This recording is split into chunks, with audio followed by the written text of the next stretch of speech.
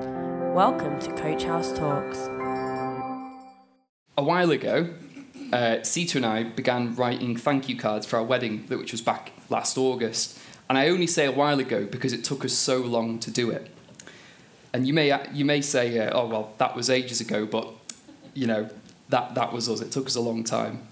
But we finally finished sending them in February. It was a mammoth task, so about 180 guests and about 80 or so cards to write, seal, sign, send off. And it took a couple of months for us to actually do it. Now, I don't know about you, but I feel like there's three types of people when it comes to cards. There's those who send them to everyone. You know, when it comes to Christmas, they're ready with a stack of cards to give to every person they meet. On the flip side, you've got people like Sita or my mum, who will write these really detailed personal cards, which every time you look at it in detail and you read it and you think, actually, that's really amazing to hear, and, you know, you'll hold on to them. And then if you're wondering what the third category is, it's the people who forget. And funnily enough, guess who falls into that category? But here's the thing. I have a lot of cards that I've kept over the years. I was in my parents' house the other day clearing some more stuff out, and loads of the stuff that's in my drawer next to my bed is cards from people. And as I look back over them, many of them are from my mum, who'd often written letters to me when I was at uni. Many are from Sita, of course. And there was also personal notes of thanks from students that I'd received when I was working with the Navigators. And inevitably, I've cherished the ones which were written with genuine love, concern and understanding and insight and detail. They're the ones I've kept hold of, and over the years I keep reading back over. And I'm certain a few of you are the same. You might have cards which, you know, go back 10, 20, 30 years. Occasionally you'll still look and glance at it and think, actually, that says something significant. These messages stand out to us because when we read them, we're left in no doubt in our minds that the message is meant for us. It has a lot of power. And why is that? Because it's built upon a personal relationship of somebody who knows us and loves us. And I'd say it's for that reason that we all seek out personal revelation from God. If we're honest, we don't just want to know what God says to people in general, but we want to know what he says to us. We don't just want to know some generic God up in the sky somewhere, but God revealed in Jesus. We don't just want to know what God was saying even to the Corinthians, for example, but what God is actually saying through his word today to us, through his word. So when we hear God speaking to individuals in the Bible, it can conjure up a lot of different images. From God asking where Adam and Eve are hiding in the garden, to Jesus miraculously speaking to Paul on his way to Damascus. And I'd like to look at how God personally reveals himself to us today and how he guides and speaks to us as believers. And this should hopefully give us a good starting point to understand what God is saying to us in our everyday lives. And I say a starting point because it's not at all exhaustive. There's so many ways God works and speaks to us that I can only scratch the surface. So I begin by asking you, what is the most amazing feature of being a Christian? Some might say the grace of God, the love of God, eternal life, a transformed life, and the list goes on. But I would say the most amazing feature is that we know God at all. We don't just know about God or have nice thoughts that might relate to a God somewhere. We don't just philosophize about some great being up in the sky. No, as Christians, we actually know God. But there's even more to it than that. In John 1, we see God actively wants to know us.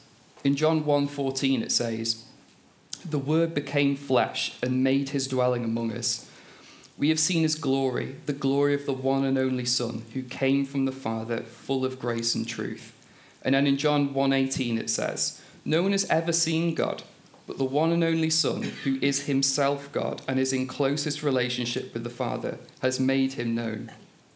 The point is this: as Christians, we're not like pioneers who've gone out, searched the far corners of the universe to dig up scraps of God and then hold it up triumphantly and say, aha, we've found God, we've searched him out, we've got him, you know, we've put him in a box and we know exactly what he's like. In John, we see it's the other way around. God sends his son Jesus to come and live among us so that we can know him. God is the one who seeks to reconnect with us, who are his creation, who have fallen far from him. We're in the dark until he shines his light into the world and shows us what he's like. We know God because he came to reveal himself to us, most of all through Jesus, as Hebrews 1 verse 1 to 2 says. In the past, God spoke to our ancestors through the prophets at many times and in various ways, but in these last days he's spoken to us by his Son, whom he appointed heir of all things, through whom he made the universe. I think it's valuable to reflect on this because it sets the terms for how God interacts with us. The most famous verse in the Bible testifies to this in John 3:16. For God so loved the world that he gave his one and only Son, that whoever believes in him shall not perish but have eternal life. When we talk about knowing God, this is the God we know. He longs for us to live in a restored relationship with him. Equally, he is the one who seeks us out so that we may know him. So what does it look like for us to know this God who seeks us out? As Christians, we can say that we have come into a personal knowledge of God. It's a good way to think about and describe what knowing God looks like and involves. So let's look at each aspect in turn. So first of all, it's personal. Our knowledge of God is personal because it only comes through a restored relationship with God. As we place our faith in Jesus and his sacrifice for us, we receive the Holy Spirit and we become the children of God. There's a whole change of status. We enter the family of God and the family of believers. And we know God in a new and personal way. Romans 8:15 to 16 describes it and hints at it like this. The Spirit you received does not make you slaves so that you live in fear again. Rather, the Spirit you received brought about your adoption to sonship. And by him we cry, Abba, Father. The Spirit himself testifies of our spirit that we are God's children. There is a change for us as believers. God has saved us. We are his children. That is a complete change of status.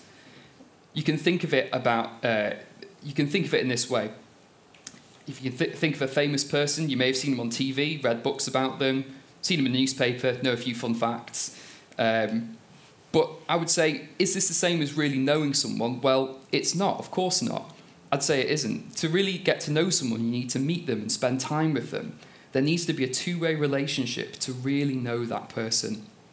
And the Bible itself provides examples of this. And one of the most interesting and perhaps well-known is with Job. We see him angry at God for the majority of the book. But when God finally reveals himself and Job actually meets him, he says in chapter 42, verse 5 to 6, My ears had heard of you, but now my eyes have seen you. Therefore I despise myself and repent in dust and ashes. That personal encounter with God completely changed the way that Job viewed his entire life situation, which was terrible. Now to look at the second aspect of knowledge.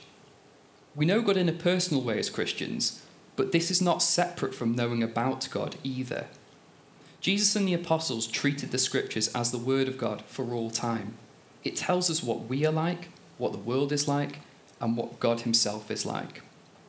It's like a compass by which we can know the directions of our lives and know where God wants us to be and who he is.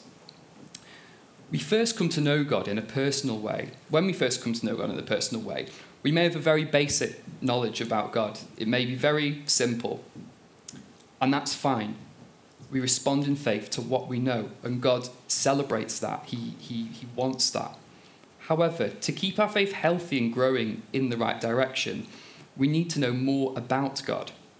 As 2 Timothy 3:16 to 17 says, all scripture is God-breathed. It's useful for teaching, rebuking, correcting, and training in righteousness, so that the servant of God may be thoroughly equipped for every good work.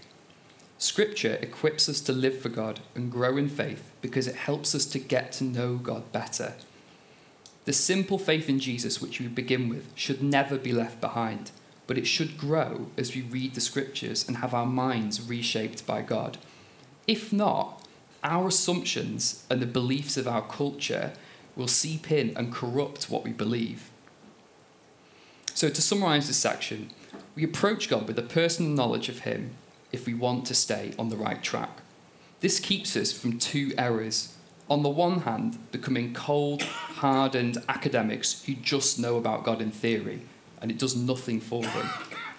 And on the other hand, from being wacky, pie-in-the-sky believers who really don't know the God they worship because they don't have a content to their faith.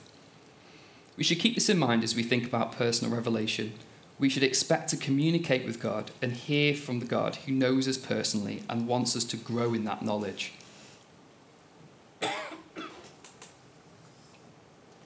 So this leads us to ask the next question. How should we expect God to communicate personally with us as believers? Again, as I say, this is just scratching the surface. This is not exhaustive. But ultimately, that communication comes through the Holy Spirit. Jesus himself describes the role of the Spirit in John 14, 16 to 17. He says, "And I will ask the Father, and he will give you another advocate who will help you and be with you forever, the Spirit of truth. The world cannot accept him because it neither sees him nor knows him, but you know him, for he lives with you and will be in you. All this I've spoken while still with you, but the advocate, the Spirit," sorry, this is in verse 25 now. "All this I've spoken while still with you, but the advocate, the Holy Spirit, whom the Father sends in my name, will teach you all things and remind you of everything that I have said to you." All of us who trust in Jesus have received the Holy Spirit. This means that we're able to see, believe, and receive the truth about God on a personal level. It puts us in a position where we're able to hear, because that connection with God is restored as we've trusted in Jesus and received the Holy Spirit. So that's a starting point. So once we have this as our starting point, we need to ask, how does God communicate to us through the Holy Spirit? Before getting into the specifics, what's really important is we put ourselves in a position where we can hear, and it's really fundamental. It's a bit like on a really old radio. I remember we had one of these massive radios at home that, I don't know, it must have, at my parents' house, it must have sat there for about 20 years, and we always listened to it. But you had to very, very carefully adjust the little slider on it to get to the station you want. And if it was like 102.65 or whatever you need to get it to, it was extremely difficult. You had to keep sliding and moving it along to get to a very specific channel. And you can hear the faint crackly sort of sound on the one hand, and as you get nearer and nearer, it gets clearer and clearer until you've tuned into the right frequency. And as Christians, we need to keep tuning in to God. Romans 12, verse 1 to 2 makes this point and offers us a really helpful perspective to start with. It says, "Therefore, I urge you, brothers and sisters, in view of God's mercy, to offer your bodies as a living sacrifice, holy and pleasing to God. This is your true and proper worship. Do not conform to the pattern of this world, but be transformed by the renewing of your mind. Then you will be able to test and approve what the will of God is, his good, pleasing, and perfect will." While we are believers that know God, we still fight against our old desires, which distort our beliefs about ourselves and about God. We easily slip back into the wrong frequency. So how do we get into a position where we can hear God clearly? Well, verse 1 encourages us to offer ourselves as living sacrifices. Instead of living by our own agenda, we need to put ourselves in a position where we're living for God, where we are open to him, where we're not just doing our own thing. And this means that we're open to what he wants to do in our lives rather than just what we want. In the first half of verse 2, it instructs us further with two key points: not to conform to this world, but to be transformed by the renewal of our minds. We resist the pull of the world around us, and on the other hand, allow God to change our minds by the Holy Spirit. This tunes us in to who God is and what he is like over time. It puts us in a position where we're able to hear and receive from him, so we become more receptive to God. The second half of verse 2 gives us the result. Then you will be able to test and approve what God's will is, his good, pleasing, and perfect will. As God enables us to grow and mature in this way, we will see what God wants us to do with more and more clarity. For example, the more we believe that God loves us and that he called us to love others, the more loving our decisions will be. We will make decisions that come from the character of love that God is slowly building within us. So when it comes to actually making decisions, we may not always have absolute clarity about what the next job is that we need to take or what the next, step in this particular direction is. But we know that if we're open to God and we're having our character shaped by him, we can be confident that our decisions will come from the right place and that we will know that God is with us in them and that God is by our side and that we're actually, over time, making decisions that are driven by his character that's in us. So I just want to look at 3 practices that will help us get to know God's will for us and his direction for us.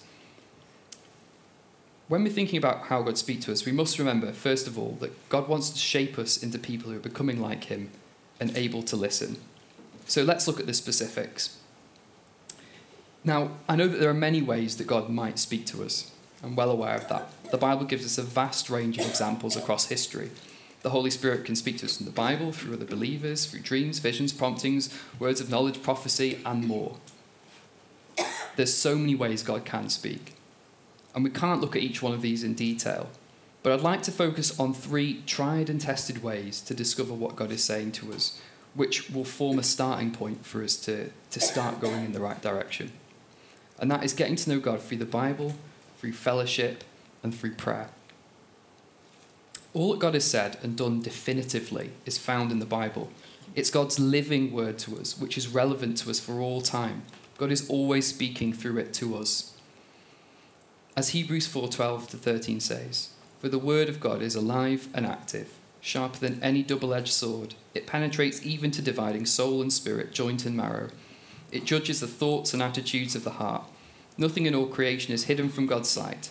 Everything is uncovered and laid bare before the eyes of him to whom we must give an account." As we read the Bible, God calls our ideas and our assumptions to account by his Holy Spirit. He opens our eyes to who we are and who God is. You can often identify through reading the Bible what God is always telling us to do, as well as things that he could never tell us to do. For example, take one command from 1 Peter 1:22. It says, "Love one another deeply from the heart." There's never a time when we can say, well, I think God's telling me not to love someone. That verse doesn't really speak to me. God is always saying that to you, no matter how you might feel. And we have to bring our minds into alignment with that. And we also see on the opposite side, Paul talk about this idea as he relates it to prophecy.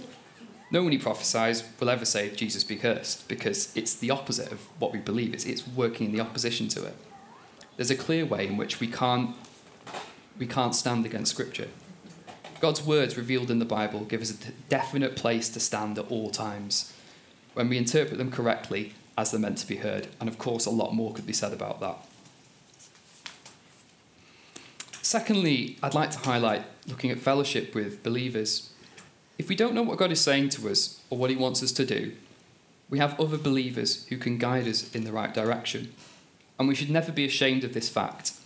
I think in the West, we tend to be very individualistic in the way that we think about faith, but we shouldn't underestimate how much we are meant to encourage one another and contribute to one another as Christians. As much as the Holy Spirit dwells in you, he also dwells in the person next to you. That means we can build each other up and help each other discern what is right to do. As brothers and sisters in the family of God, we should help each other walk through tough decisions and hear what God is saying to us. The writer of Hebrews hints at this when he says, "And let us consider how we may spur one another on towards love and good deeds." It's in chapter 10, verse 24-25. "And let us consider how we may spur one another on towards love and good deeds, not giving up on meeting together as some of us are in the habit of doing, but encouraging one another, and all the more as you see the day approaching."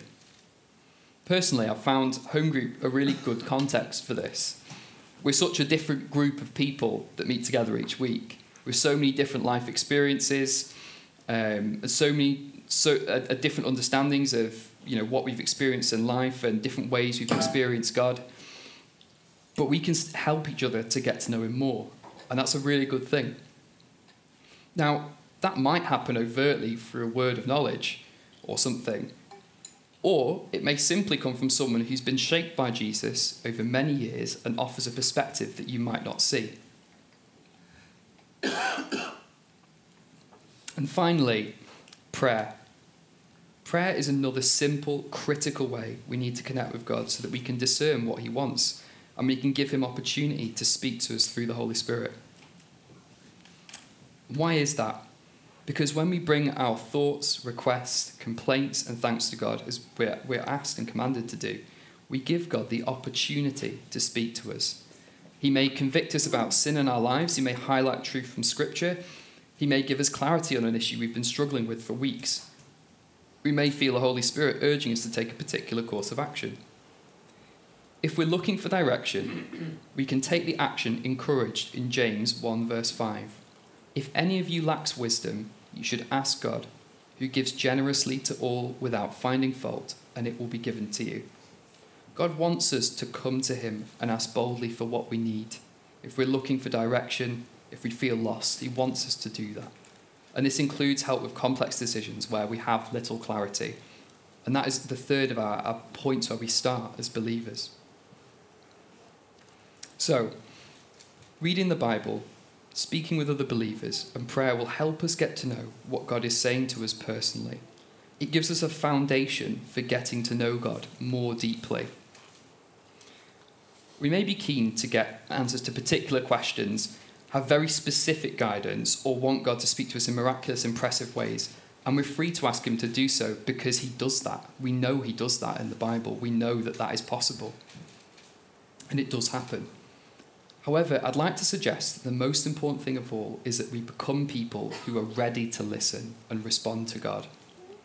Some of us here may feel distant from God. You may not sense that God is with you in a particular situation or in life in general. You may think, is God listening? Does God actually care? He does. But sometimes our feelings, our own internal compass, are just completely broken. Sometimes we're left feeling like we just don't know what is going on. And you know what? When you're in that situation, it's really important to fall back on the reality of God's word, the wisdom of other believers, and approaching God in prayer. But even more than that, we need to remember what I'd said at the beginning, is that God is the God who seeks us out. He comes to us when we're not looking for him, when we don't care, when we're not interested, when we've given up. God comes looking for us. That's an astounding fact. God of the universe comes and looks for us. He seeks us out. Like the parable of the lost sheep, he comes to find, seek and save those who are lost, those who are far from him, who have wandered, who don't know where they are in life. That is who God seeks out. If we don't trust in this, we'll let our feelings get the best of us. And personally, that happens a lot. We'll start equating, I don't feel God right now, with God isn't there and he doesn't care. These means of grace which God provides allow us to keep going when we don't have clarity. God is always speaking to us personally, even if we can't hear, and even if he doesn't communicate in an overtly miraculous way. And why is that? Because God has brought us into a personal knowledge of who he is. Not just a personal knowledge, but it's a relationship. He's changed our status. We are his children. We are in his family. He loves us. He cares for us very deeply. So, however you're feeling, I encourage you to do what the writer of Hebrews says in chapter 4, verse 14 to 16. I think that's right. It says, let us then approach God's throne of grace with confidence, so that we may receive mercy and find grace to help us in our time of need. So God wants us to come to him. So let's keep ourselves open to God so we can hear what he is saying. Thanks for listening. Follow us on Facebook, Instagram, and at www.coachhousechurch.org.